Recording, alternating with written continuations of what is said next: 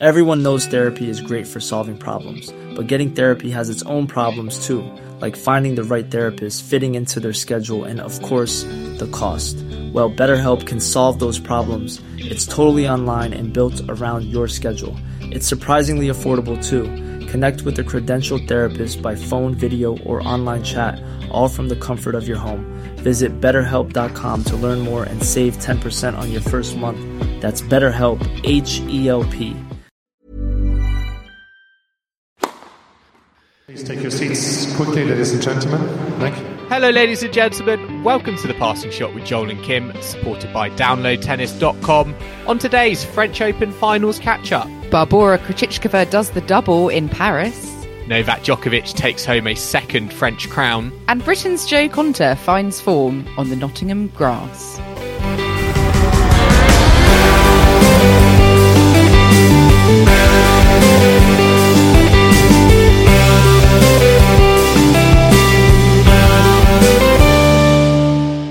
Kim, the French Open has come to a close. We have had the men's final today, and it was a true epic. Stefanos Tsitsipas versus Novak Djokovic. What were we surprised? It went to 5 sets. Actually, I was a little bit surprised by that. But, I mean, for me, this was a bit of a mad day, really. I mean, for a lot of British fans, the football, the Euros had started, and it was just a big weekend of sport, and really the French Open and the finals was a great way to cap it off. Yeah, the only annoying thing, Joel, was that it mostly clashed with Austria versus North Macedonia, which was obviously top of my agenda this weekend. So, you know, had to do a bit of scheduling, channel hopping.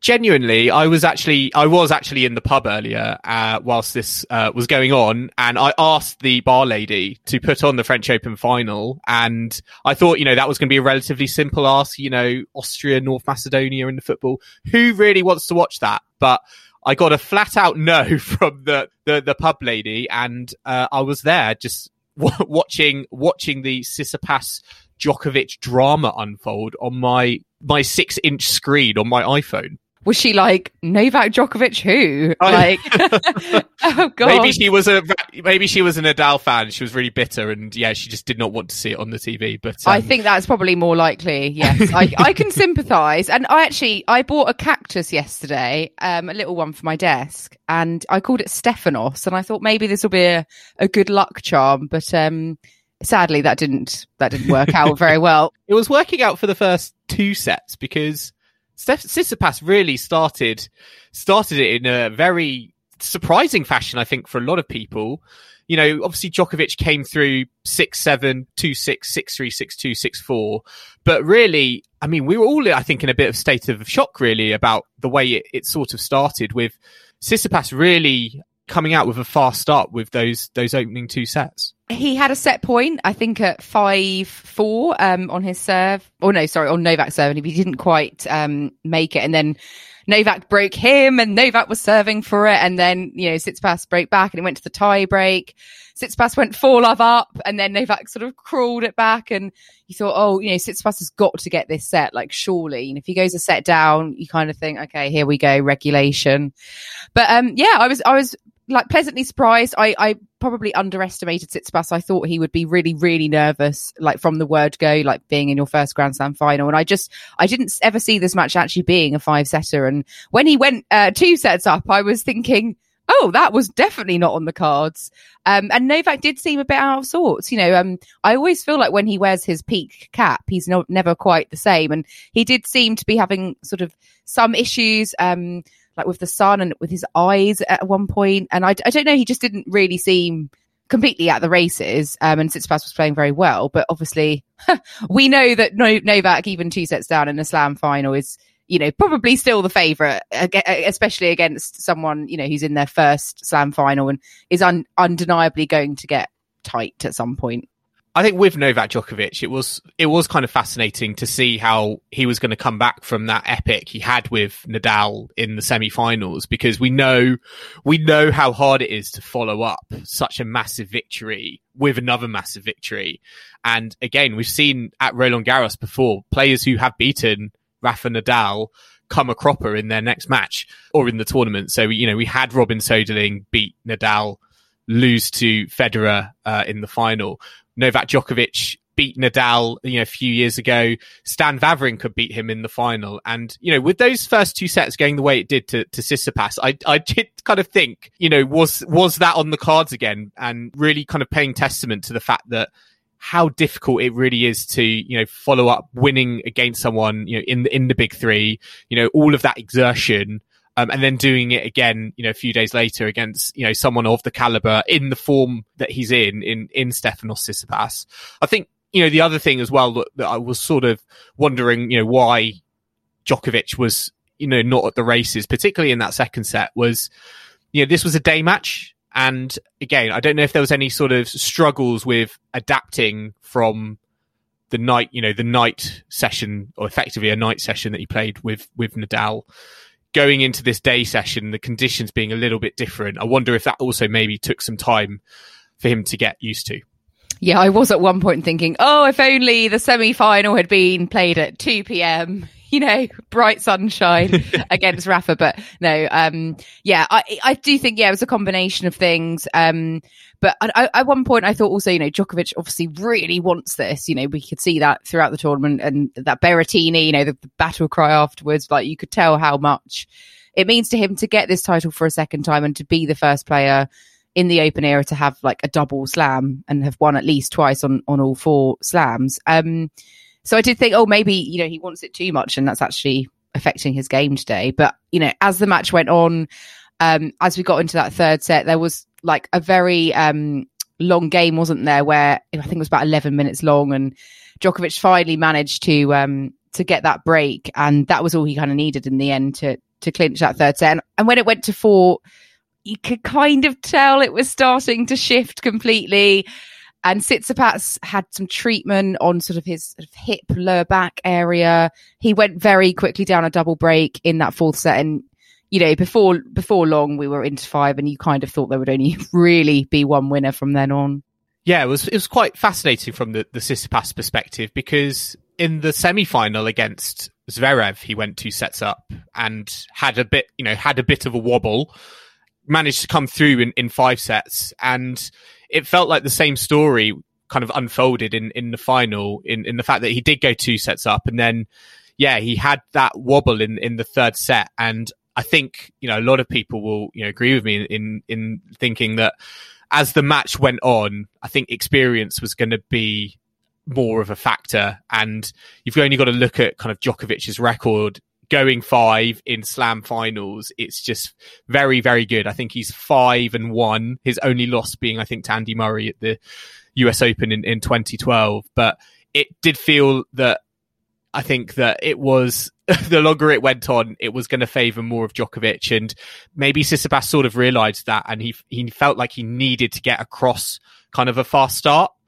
But I think, his issue is that, he's getting himself into these really good positions, but he still, I think, needs to understand that a best of 5 set match is perhaps, this is a marathon, not a sprint. And perhaps they had kind of different perspectives and mindsets going in. And Djokovic, even though, he was 2 sets down, he's got that sort of marathon approach and knows that the longer I can drag this out, the more likely is I'm going to win it.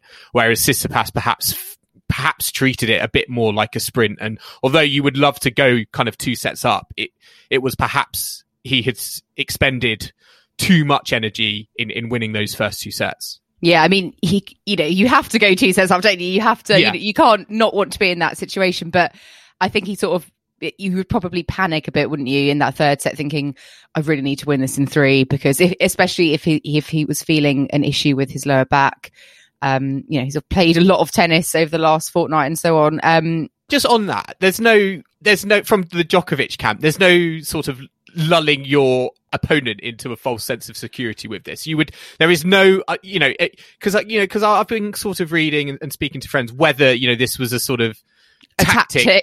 Yeah, I know that sounds absolutely crazy. Like, would you ever want to go kind of 2 sets down in a Grand Slam final? But I think there are kind of people who wonder about the fact that, whether Djokovic was kind of creating a false sense of security and was, knew kind of deep down that he was kind of able to kind of basically switch it on in that third set and really kind of, I guess, break kind of Tsitsipas, mentally over the next 3 sets, for example. Did you get that sense? Or do you think, with Djokovic, he would have probably preferred to, win at least one of the first 2 sets? Yeah, I mean, I'm sure he would have absolutely wanted to have won that first set, when it went to the tie break. I don't think, as much as I'm sure he's a genius tactical mastermind, I don't think you would want to go 2 sets down to sort of lull your opponent into a false sense of security. But I see what you mean. It's like almost an unintended like silver lining of the fact that you go 2 sets down is that it kind of changes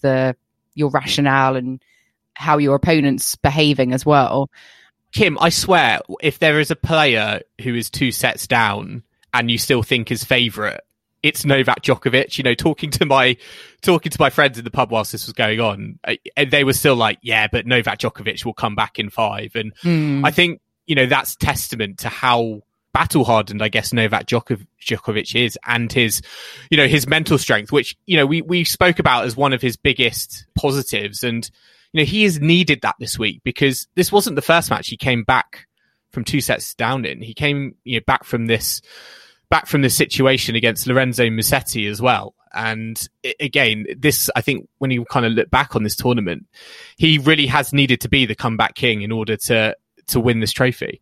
Yeah, he's had all sorts of matches, really. He's had some, easy regulation matches in the earlier rounds, and then a couple of 4-setters, a couple of 5-setters. So he's really proven, he was the best player of the tournament, and whatever you could throw up against him, he's managed to come through. And, now he's on 19 slams. He's just one behind Roger and Rafa. He's the hot favourite for Wimbledon. A lot of people are saying he's also the hot favourite for the US Open. So he might well, have the golden year, and with the Olympics thrown in as well. I see it very hard to sort of see beyond that, really. He is absolutely the favourite to do all of that. So he could absolutely be making history, just breaking records left, right, and centre. It's going to take a lot to beat Novak Djokovic in a slam at the moment. I guess what's quite scary is that, we see Nadal at Roland Garros, and beating Nadal at Roland Garros as, one of the biggest challenges in sport, let alone tennis. And he overcame that in the semi-final, went on to win the French Open. And you got to look at Wimbledon and the US Open and think there's not that sort of challenge there, I think, now with regards to Federer, for example, on centre court. I think, as we were kind of talking about, a few days ago, that Djokovic really kind of, I think, has Federer's number now at SW19. So you wouldn't feel like there's a big challenge or obstacle for him to overcome, like a Nadal at Roland Garros, potentially, at Wimbledon. I guess the unknown factor is, and this is kind of to Stefanos Tsitsipas, Daniil Medvedev, Dominic Thiem, Sasha Zverev, is how they are going to perform, because I think they might look at this kind of Tsitsipas run and, themselves be inspired and encouraged in terms of how well he has handled, I think, the tag of, being the form player coming in, reaching the final. Yes, I think he had a nice draw. He did have a tough match, I think, against Zverev in the semis, but I certainly think those, young guns and young pretenders will look at how Tsitsipas played, and particularly against Djokovic in the final. And I think that will give them a lot of encouragement. They're still going to need to go out there on the court and do the business. But it feels like with this result, even though, Djokovic won and Tsitsipas, lost from 2 sets up, I think there'll be a lot of encouragement there for players who might think that this isn't as insurmountable as perhaps it might seem. Yeah, that's a good point. It's interesting as we're going onto the grass, because we haven't had grass for 2 whole years. So I think a lot of players are going to be quite rusty. And I really don't know how the likes of Tsitsipas and Zverev are going to fare. And I do wonder if Tsitsipas, having, lost from 2 sets up today, we know he's quite a philosophical player. He's quite deep. I wonder how he's going to be affected by this loss, and if he's going to carry that baggage into the grass. I wouldn't necessarily expect too much of him at Wimbledon. Like, he's had a fantastic clay season, but I do expect there to be some sort of drop off. Perhaps I'm underestimating him, and perhaps my cactus will come good in the end. But I don't know. I think it's quite surprising. He's taken a wild card into Halle, and I don't think the fact he's taken that wild card, I don't think he's going to allow kind of, a lot of reflection time on this. Maybe that's the way he wants to approach this. But for me, that's a little bit, I think, surprising. Of course, this was his first Grand Slam final, and he, he's done very well. I think, he's done better than I think a lot of us were sort of expecting. But I think it is one of those where I think we've particularly seen with, for example, Dominic Thiem, you need to lose these finals before you can start winning them.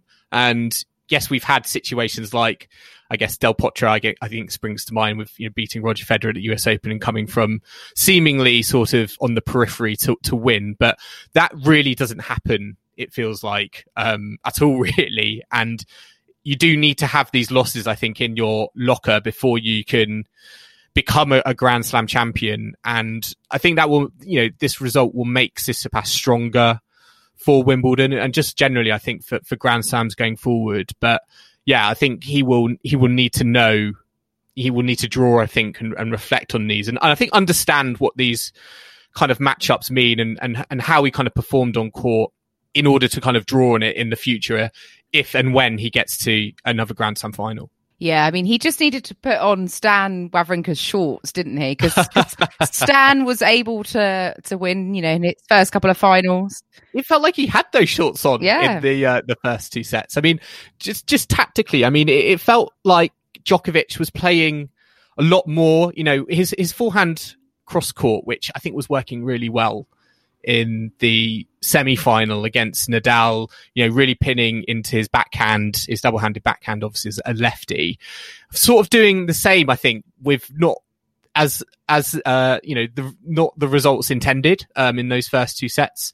He was going into, the Tsitsipas strength in terms of his forehand. And I think he was a bit surprised with how much, spin and work was coming back from those shots. And I think that the Tsitsipas forehand has come on leaps and bounds in the last few seasons. It's such a majestic shot. His backhand is not too shabby either. And, it really was, I think, though, that combination and particularly his serving as well, which was, again, kind of very, very impressive, really top of the line in the first two sets. I mean, he hit 18 winners, 6 out of 6 at the net, only 10 unforced errors in that first set, and he won 87% of his first serve points in the second set. So he really was able to kind of bring it together for those first two sets. And I think, what was so encouraging about that was how nerveless he was, wasn't it? It didn't, even though it was his first Slam final, it felt like he had been preparing for this for, a long time. And when he was there, he was full of confidence.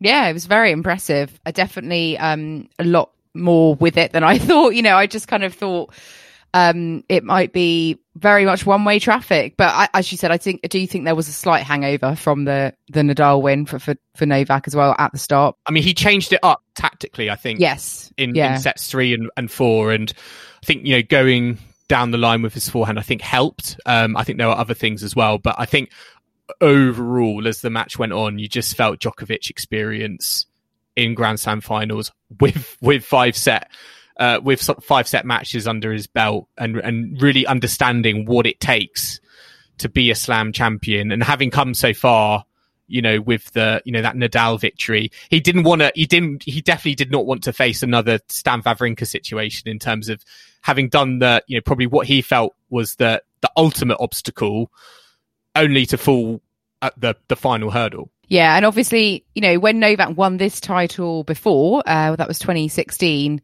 that was Andy Murray's second victory at Wimbledon, wasn't it? So he hasn't done the clay grass Slam double as of yet. So that'll be the next thing on his agenda to tick off. And I mean, he looks like that's going to happen, but there's a lot still to happen. Perhaps, a line judge might get in the way at Wimbledon. Pablo Carreño Busta.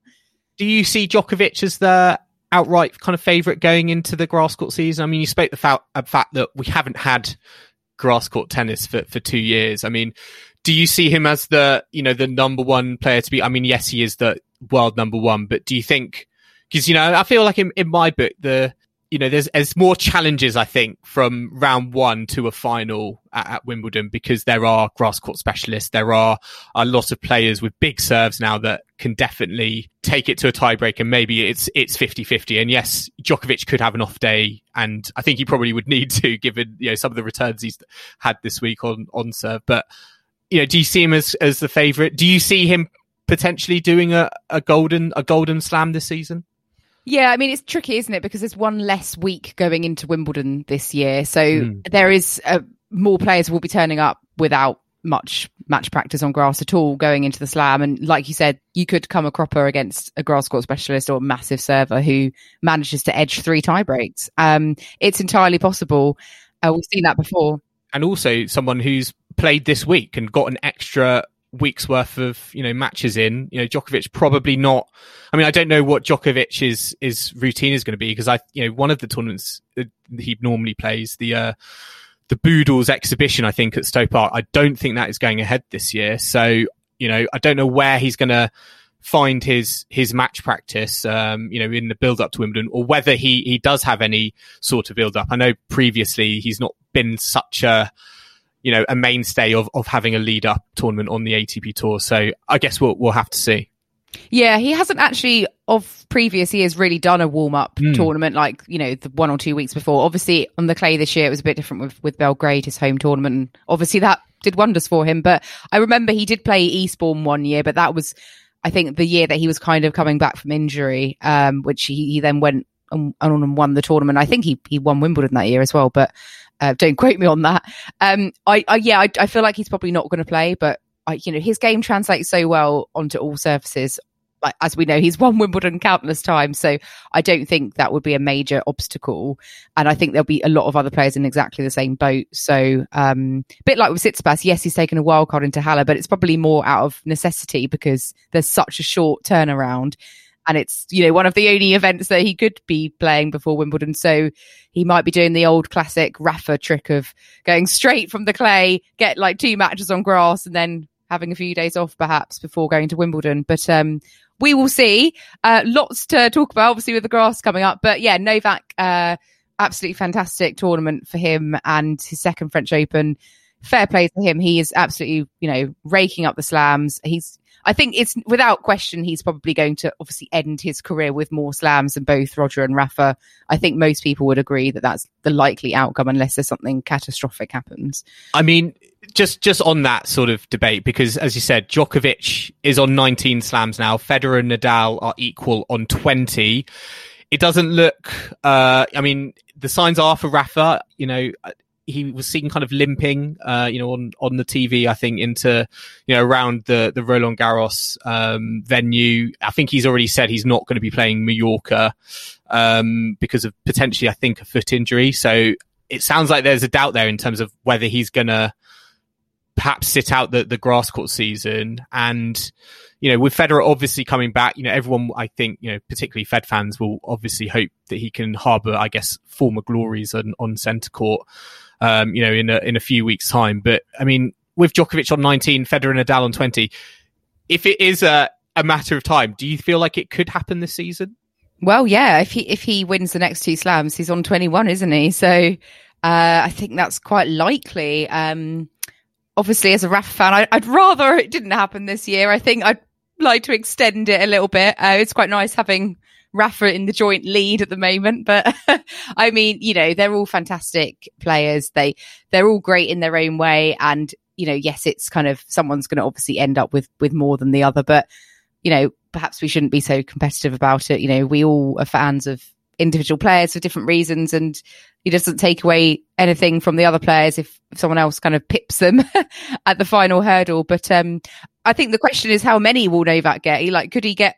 I mean, dare I say, could he get to like 30, or is that being a bit ridiculous? He's still got a good few years in him, I think. Yeah, and I guess one, consideration to this argument, I feel like we inevitably, Kim, talk about, when we have Grand Slam winners from the big 3, is the fact that Djokovic has done this now twice at every Grand Slam, which is something Federer and Nadal both haven't done. Federer's only won one French Open, and I think Nadal's only won one Australian Open. So again, that is going to be something potentially, no doubt, Novak Djokovic fans are going to be looking at and saying, this is the reason why Novak Djokovic is the greatest of all time over Federer and Nadal, is the fact that he has done something not even Federer and Nadal have done so far in their careers, and won each Grand Slam 2 or more times. And that is, I mean, just even saying that out loud is seriously impressive, given the fact that, as I said, he's now won 2 French Opens in an era where Nadal has won 13 and is one of the, best ever clay quarters. So the fact that he's now got that in his trophy cabinet I think is going to fuel potentially him being seen as, a stepping stone, certainly, I think, to the greatest of all time. But I think you're right in the sense that he's going to have to overtake Federer and Nadal on 20 in order for that, I think, to be potentially rubber stamped. Yeah, and also I'm sure he'd love to get the Olympic gold medal as well. Obviously Federer doesn't have that in the singles, so that will be quite interesting when it comes to that, if the Olympics are actually going to happen this year. But yeah, I guess the debate will go on and on. A lot of people won't be very happy regardless. So on that note, let's have a quick break now. But we'll be back in the second half to talk about the women's final from Saturday. So don't go anywhere.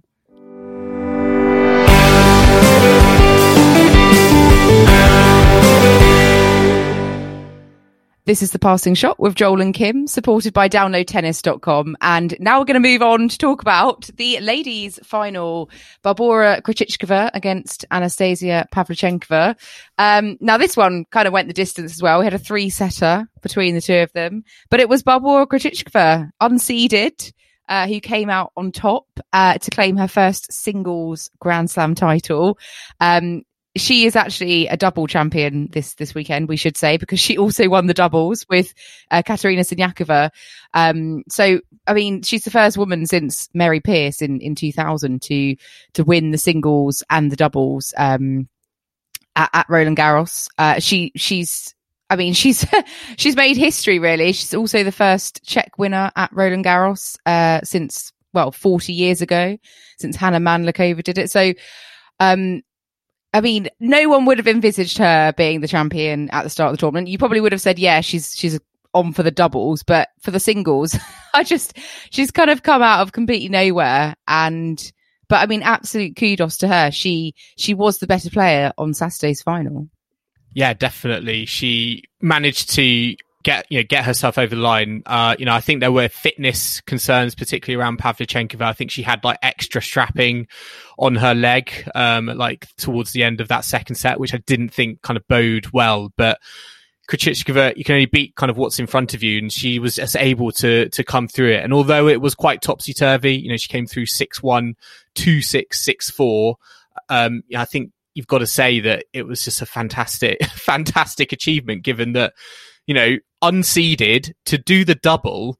She had that, fantastic win against Sakkari, where she was match point down, lest we forget. And to come from there, real kind of on the brink sort of stuff, to come and win the title when, pre-tournament we were talking about Ash Barty, Aryna Sabalenka, Azarenka. I mean, there were so many names we were Serena Williams. We were just talking about it. I think we were almost kind of forgetting that it could have been someone, absolutely anyone in the draw, and it's proven that this time round. And I think the French Open has a knack of really kind of throwing up some surprises. And I mean, she was coming into it in great form, having won Strasbourg, and I think this was just a case of, the players, I think, who were she was in really, really good form, and it didn't matter how many, I guess, slams you'd won in or if you were a slam winner before in the draw. If you had form with you, I think Krejcikova showed that form can carry you through to becoming a Grand Slam champion. Yeah, I mean, at the end of the day, you need to play better tennis than your opponent. And if you're doing that, 7 times in this tournament, and I guess 5 times in the Strasbourg event, and you do enough to get the job done, then you win. And she's obviously been in great form. And I think mentally, she is very strong. She's very calm. You know, she's been also working with a sports psychologist. So second year in a row where both like ladies champions have kind of openly said that they're working with a sports psychologist, and you could tell she was just very composed. And at the end, you know, she was getting a bit nervous. She did double fault on her third match point, and I thought, oh, she's really got to sew it up, you know, before it starts going on. I did wonder when she didn't convert any of those match points on the Pavlyuchenkova serve. I did wonder if she was gonna, you know, what was going to happen there. But you know, it was still very, very kind of impressive. And you know, you look at kind of Czech players, I think over the last, decade or so, there's been quite a few near misses. Yes, we had Petra Kvitova win Wimbledon in 2011 and 2014, but we've got to think Strichkova, Vondrousova, Pliskova, Mukova, Safarova as well. You know, they're all kind of there or thereabouts. You know, have gone very deep in the singles competition. But you know, for Krejcikova to kind of get over the line, it's just been an absolute, I think, bonus really for Czech tennis. I don't think they would have, you know, it perhaps kind of expected this, or they were maybe kind of looking, you know, elsewhere. So it's been, I think, a real kind of inspiration, I think, for, you know, all of her fans and the Czech Republic back home. Yeah, and she obviously was given the trophy by Martina Navratilova, and I think that was obviously just lovely for her to have Martina watching. And you know, we spoke before about the fact that she was coached by Jana Novotná, and like she was the last person Novotná coached before she passed away, and that she very much felt her presence there, kind of guiding her on. And I thought that was, you know, probably quite a potent factor actually, and not to be underestimated, to have that kind of inner belief that someone is kind of looking out for you, like she was saying in the post-match sort of on-court interviews. Also, really random but cool, they had the French Eurovision entry from this year singing. I knew you were going to get that in there. I knew that you were going to get that in somewhere. Yeah, she's also called Barbara, so it was obviously meant to be from Barbara to Barbara. I mean, Kim, I will just say that match point was so underwhelming. I felt it was a bit awkward. It was a bit like, I felt like it should have been replayed to be like more entertaining. Sorry, just replay that point. It wasn't satisfactory enough. Well, it just didn't. It was a bit underwhelming, I thought. And the more I've watched that match point a few times now. I genuinely don't think that ball was out, and I wondered. I thought it hit it looked like it touched the line, but it was a bit like the semi-final where, you know, the ball was out, but it had to be replayed, and you kind of wondered. But this was like, it was like the different outcome here, and you know, it was, I think, a little bit of luck, I think, for Krejcikova, but I think fully deserved. And I don't think Pavlyuchenkova was going to be able to come back in that. I think as that third set went on, she was looking a little bit on her kind of last leg, really, with that you know, that leg injury. And you know, a lot of kind of, I think, talk was around kind of Pavlyuchenkova and kind of her experience, and whether that would be a big factor, you know, in terms of, you know, the fact that she's reached so many quarterfinals before, and really, you know, all the matches she's had on tour, and whether that would have helped her in this final. But, you know, fascinatingly, I think, you know, Krejcikova was talking about the fact that, you know, she's been in Grand Slam finals before in the doubles, and you know, she was talking about the fact that she was using that experience and applying that from,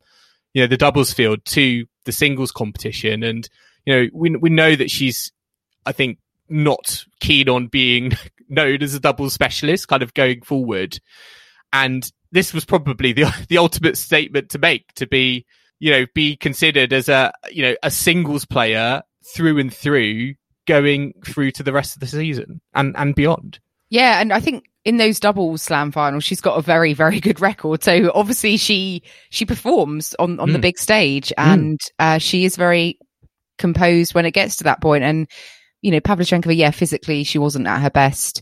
And I don't really feel like she asserted herself enough, you know, yes, in that second set, but she wasn't at the races fully. We definitely didn't see her best tennis. And, you know, she obviously had a fantastic tournament, but I think Krejcikova was the player that sort of had a bit more, this isn't a very technical term, but a bit more oomph on the day.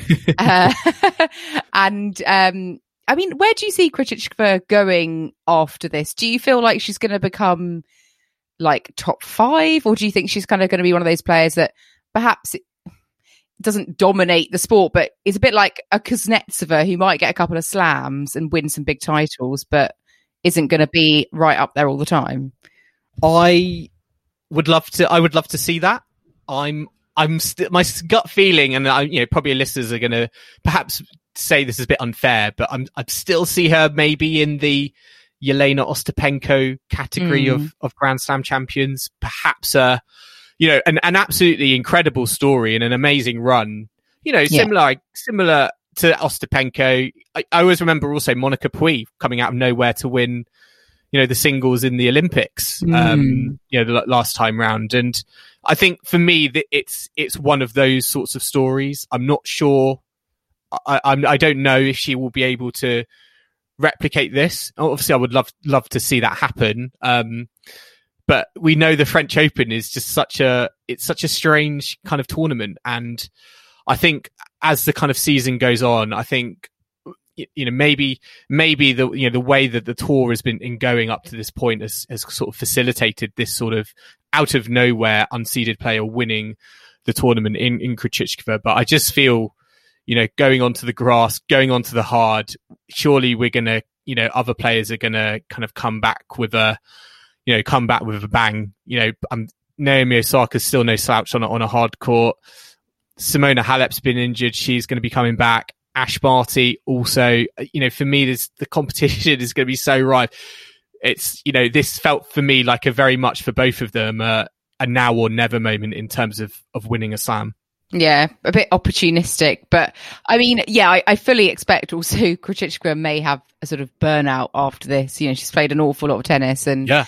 When was the last time she had a day off? Like Strasbourg champion, and then singles and doubles for Roland Garros. I mean, she must be running on fumes right now. Yeah, she's going to need a good week off before she even thinks about the grass, I think. And get into the ice bath. She's deserved it, but she and in the doubles with her and Siniakova, they did do the Roland Garros Wimbledon double, I think, in 2018. I'm sure they won both their women's doubles prior, in that same year. So, I'd say she's on for the doubles in Wimbledon, but I wouldn't be surprised if in the singles she went out early. But I hope she proves me wrong. I really do.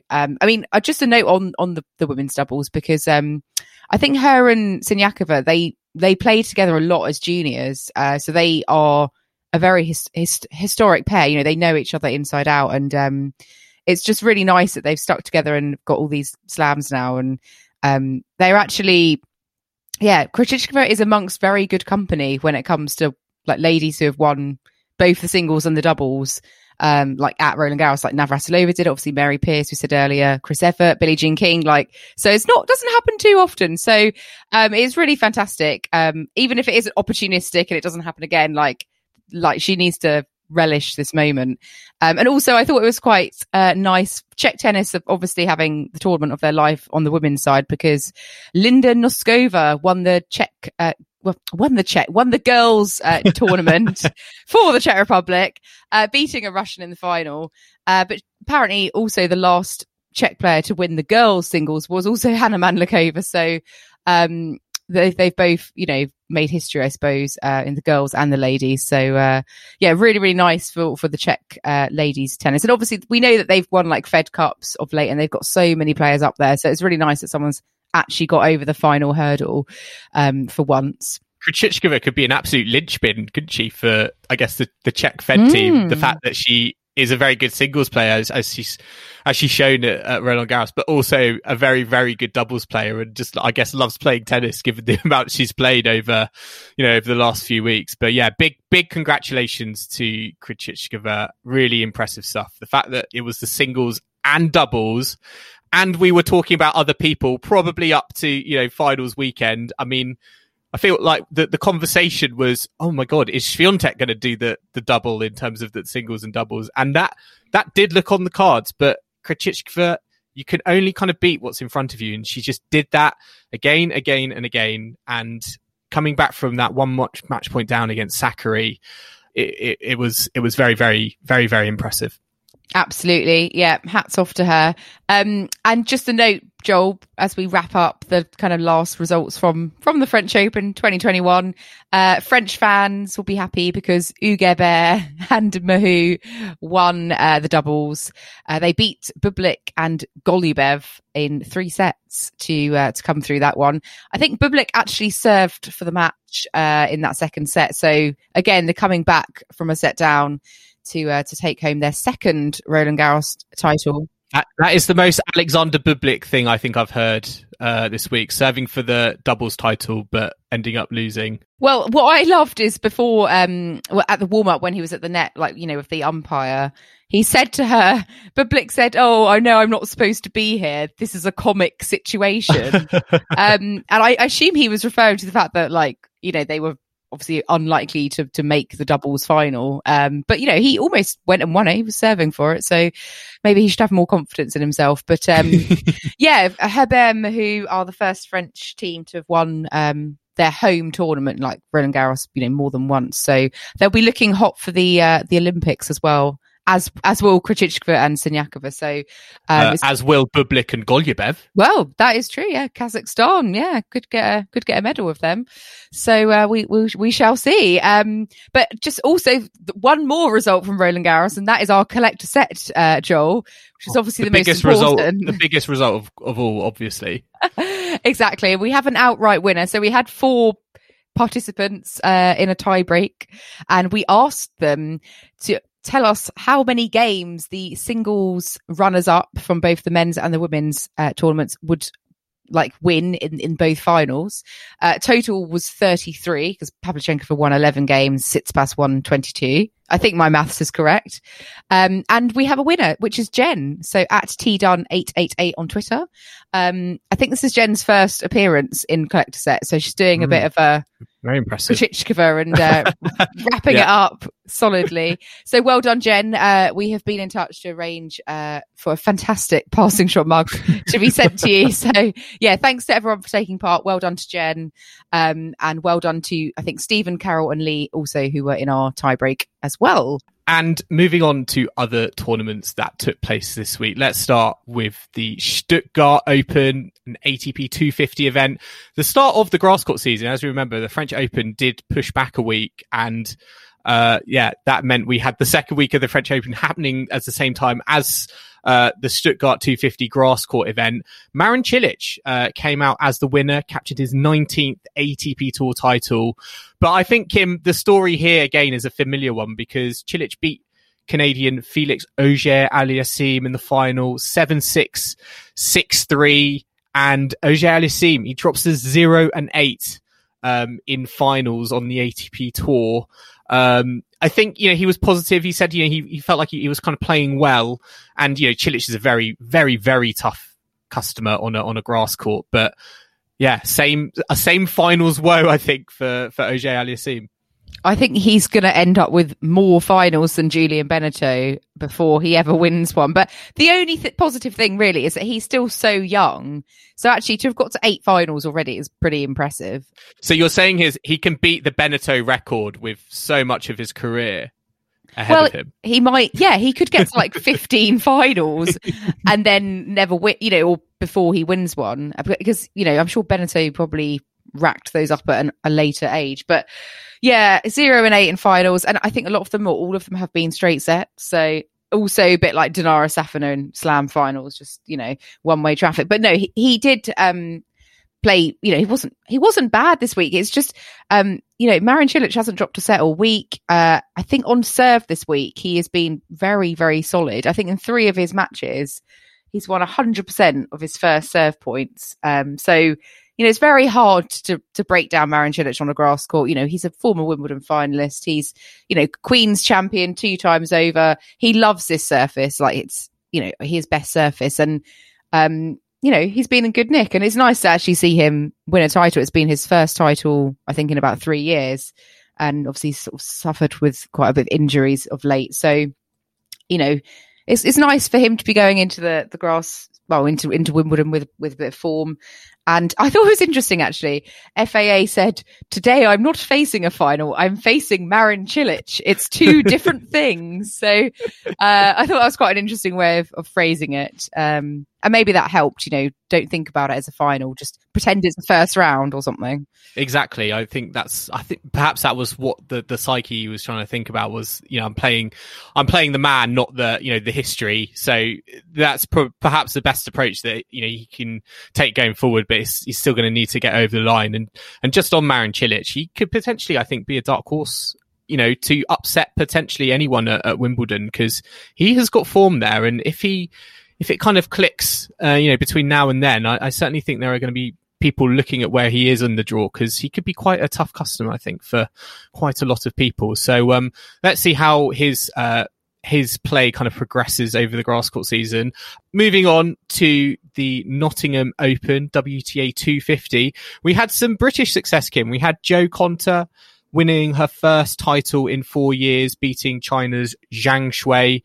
It was a bit of a steamroller, really, in the final. 6-2, 6-1. Really, really impressive. I think it was the first British winner in 40 years in terms of female players at a WTA singles event. So yeah, since Sue Barker won the indoor Daihatsu Challenge event in Brighton in October 1981. So it's been a long time coming. I'd love to have an indoor tennis tournament in Brighton in October again, please. Yeah, that would be quite nice, just down the road, bit of seaside action. Yes, please. But really happy that Jo managed to win that one. It wasn't the strongest of fields. She didn't have to play the strongest of opponents, but I don't think that really matters. Like, it's getting that confidence, getting the wins. She hadn't had back-to-back wins this season. So to have 5 in a row is the main thing, and to come away with your first title in 4 years. And actually, I was surprised by that, because I just assumed she would have won a title in like 2019, but actually she's got to a lot of finals since I think she won the Miami tournament in 2017, which is her last win. But she hadn't obviously managed to win those. So yeah, really, really positive start to her, grass court season. I assume she'll be playing Eastbourne next, which is the week after next. So yeah, it's good. It's the best she could have hoped for, obviously, this week. And yeah, Katie Boulter also had a fairly all right week, had to retire though, from her, I think was it her quarterfinal. So against Lauren Davis. Hopefully, she's not, hopefully that was just more of a preventative thing. But yeah, fantastic week for Konta. She served really well today, and yeah, comfortable victory in the end. There was another event out in Bowl in Croatia as well, a 125 event for the women. Bolan Garros, yeah. You were debating how to say bowl before we started recording. It feels too easy to be true to just call it bowl, but bowl. I don't know how else you'd say it. Listeners, do you have any ideas? Anyway, Jasmine Paolini won that one. So the Italian player, she beat Arantxa Rus 6-2, 7-6 in the final to win her first title. I think it was her second final of the year, and this was her first title. So fantastic victory for Paolini. Not going to lie, I didn't watch any of Bowl this week, what with everything else going on. So, there we go. But that does bring us on to what's happening next week. And, tennis does not stop. We are straight on to the grass. Well, the grass has been, obviously qualifying has been going underway this week. We've got 2 women's events, 2 men's events. We've got Berlin and Birmingham for the women. Birmingham's been degraded to a 250. Used to be a premier event on the WTA tour, and it's gone down a bit, just a 250. Elise Mertens is the top seed there. Obviously got some Brits in action. Harriet Dart has got a wild card. Fran Jones has got a wild card. But, you're looking at sort of Ons Jabeur as the second seed. Kasatkina, Caroline Garcia. I noticed she said Sam Stosur has been given a wild card as well, which is an interesting one. Yeah, I'll be interested to see how that turns out. Zhang Shui, the finalist in Nottingham, is also there, so maybe she can continue her good run of form. I think Donna Vekic might be in with a good shout, but I mean, Elise Mertens is such a consistent player. I wouldn't be surprised if she went on and won the tournament. Yeah, no, for sure. I mean, yeah, Vekic Vekic didn't do so well in Nottingham. She was defending that title, but that Stojanovic as well, who contemplated in the semis, is in the draw, and also Marta Kostiuk, who did well at the French. I mean, Heather Watson's in there. Got Golubich from Switzerland in the first round, so we're interested to see how she goes. I think Konta's not playing it, so I think all eyes will be on Watson, Jones, and I think Harriet Dart has got Caroline Garcia.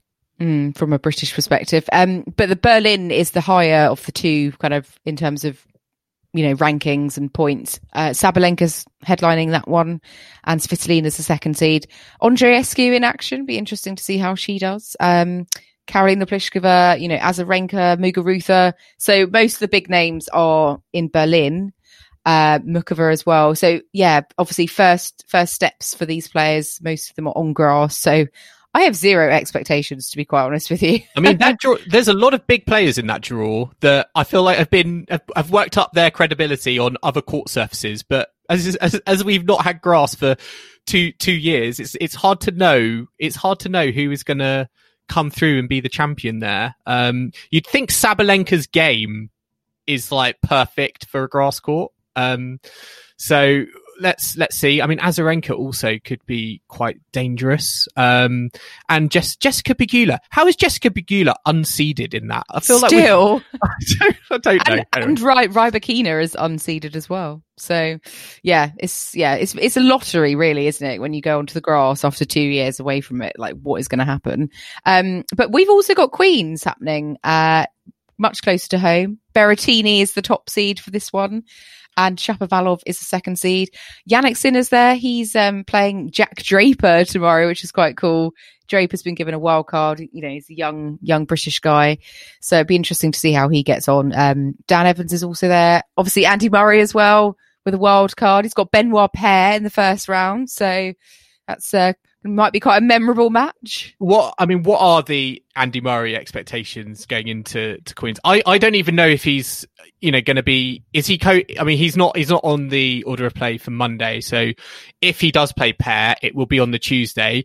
This feels to me like they're giving him as literally much time as possible for him to get ready. So I'm still a bit 50-50 in terms of whether that match will kind of go ahead. I know he's kind of obviously been on the practice courts, but I'm still have a bit of trepidation there in terms of whether that will go ahead. But it's quite a, if he does play, and if he does come through Benoit Paire, who's, we know has been not having the best of times late on the tour, he could get Berrettini the top seed in the second round. So it would be quite a tough kind of welcome back, but I don't think there's any surprises there. He's a wild card. He's unseeded. His position is up to the draw gods. So it wasn't really a surprise, I think. Yeah, it's a 500 event, and we've definitely seen stronger Queen's draws in the past, but you've still got the likes of like Karatsev's there, Fognini, players like that. I mean, Berrettini, I don't see Andy getting past him. It'd be interesting to see how Cam Norrie gets on. I think he's got a decent run through.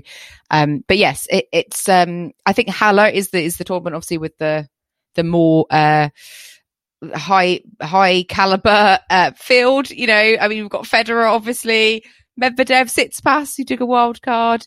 Goffin, Monfils, Zverev, like they're pretty much all there. And do you think Federer is gonna come through like he often does at Halle? This is very much one of his tournaments. It is. He could face Medvedev in the quarterfinals. I certainly think he's got an opportunity. I think he looked really good at the French Open, and I think he will have no issues. I think just kind of transitioning to what he will feel is much, he's very much a home tournament for him in Halle. So I wouldn't be surprised if we get a Federer Medvedev quarterfinal matchup. Although having said that, Medvedev does have Struff in the first round, which could be quite a tester.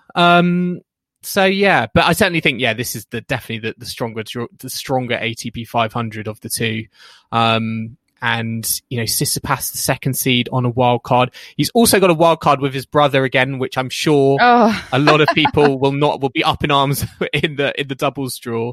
But yeah, I mean, you're looking at, I think the top half is perhaps a little bit stronger or with Medvedev, Federer, and Zverev all there. So yeah, I just think we'll just have to wait and see. But I think Federer might. I'm not expecting. I mean, it'll be amazing, but I'm not expecting a Federer singles champion at the end of the week. No, I think. Potentially like Rublev could come through. You know, he lost first round Roland Garros. He's had a few weeks off now to get back on track. So yeah, I mean, because before his Roland Garros blip, he is having a decent season. But we shall see. We'll be back next week to chat all things Halle, Berlin, Birmingham, and Queens. It's all UK and German, isn't it? Tournaments this week. But yeah, thank you to everyone who has listened to us over the last couple of weeks from Roland Garros doing our catch ups. It's been fantastic to chat all things French Open every other day with you, Joel, and I hope everyone's enjoyed listening to us. Chatter on about it all. Yeah, it's been an absolute pleasure. And listeners, yeah, we just want to say thank you for your support. We've been engaging with you guys on Twitter as well, and I hope you've really been enjoying listening to our round by round catch ups. We are going to be going back to our weekly tour catch up, and I think we're going to be throwing in some passing shot meets episodes in along the way, hopefully, so stay tuned. But yeah, I hope you've really enjoyed listening to our round by round coverage of Roland Garros. So I think we're going to wrap it up there for our coverage. I think we can have a big lie down now, Kim. But listeners, I hope you've enjoyed listening to the passing shot, and if you want to stay up to date on all things tennis on the grass court season coming up on the ATP and WTA tours, make sure as always to subscribe to the passing shot on your podcasting platform of choice, whether that's Apple Podcasts, Spotify, Overcast, Castbox, Stitcher, wherever you listen to your podcast. Make sure to hit that subscribe button, and you can also listen to us on the downloadtennis.com app. And finally, as I said, I feel like I always say this, but genuinely, if you want to help out the show and you've been really enjoying our round by round coverage over the last couple of weeks, make sure to leave us a rating and comment on Apple Podcasts. It would really mean so much to me and Kim. We put a lot of effort into this, and it sometimes does feel like a job alongside our kind of main jobs, but our listeners kind of make it all worthwhile. So if you can do that, that would really, really help us out. Indeed. And otherwise, you can also follow us on social media. We're on Twitter, Instagram, and Facebook. So if you don't already follow us, you can definitely give us a like and tell your friends about us as well. Anyone who's maybe been watching the French Open and likes a bit of tennis and they don't already follow us, just let them know. You can contact us on all of those channels. But if you prefer to get in touch via email, you can also do that as well. passingshotpod@gmail.com. And we will be back next week, next Sunday, for a regular tour catch-up where we will be taking in all the events from Queens, Halle, and also Birmingham and Berlin. So I hope you can join us for that, and we will see you again soon.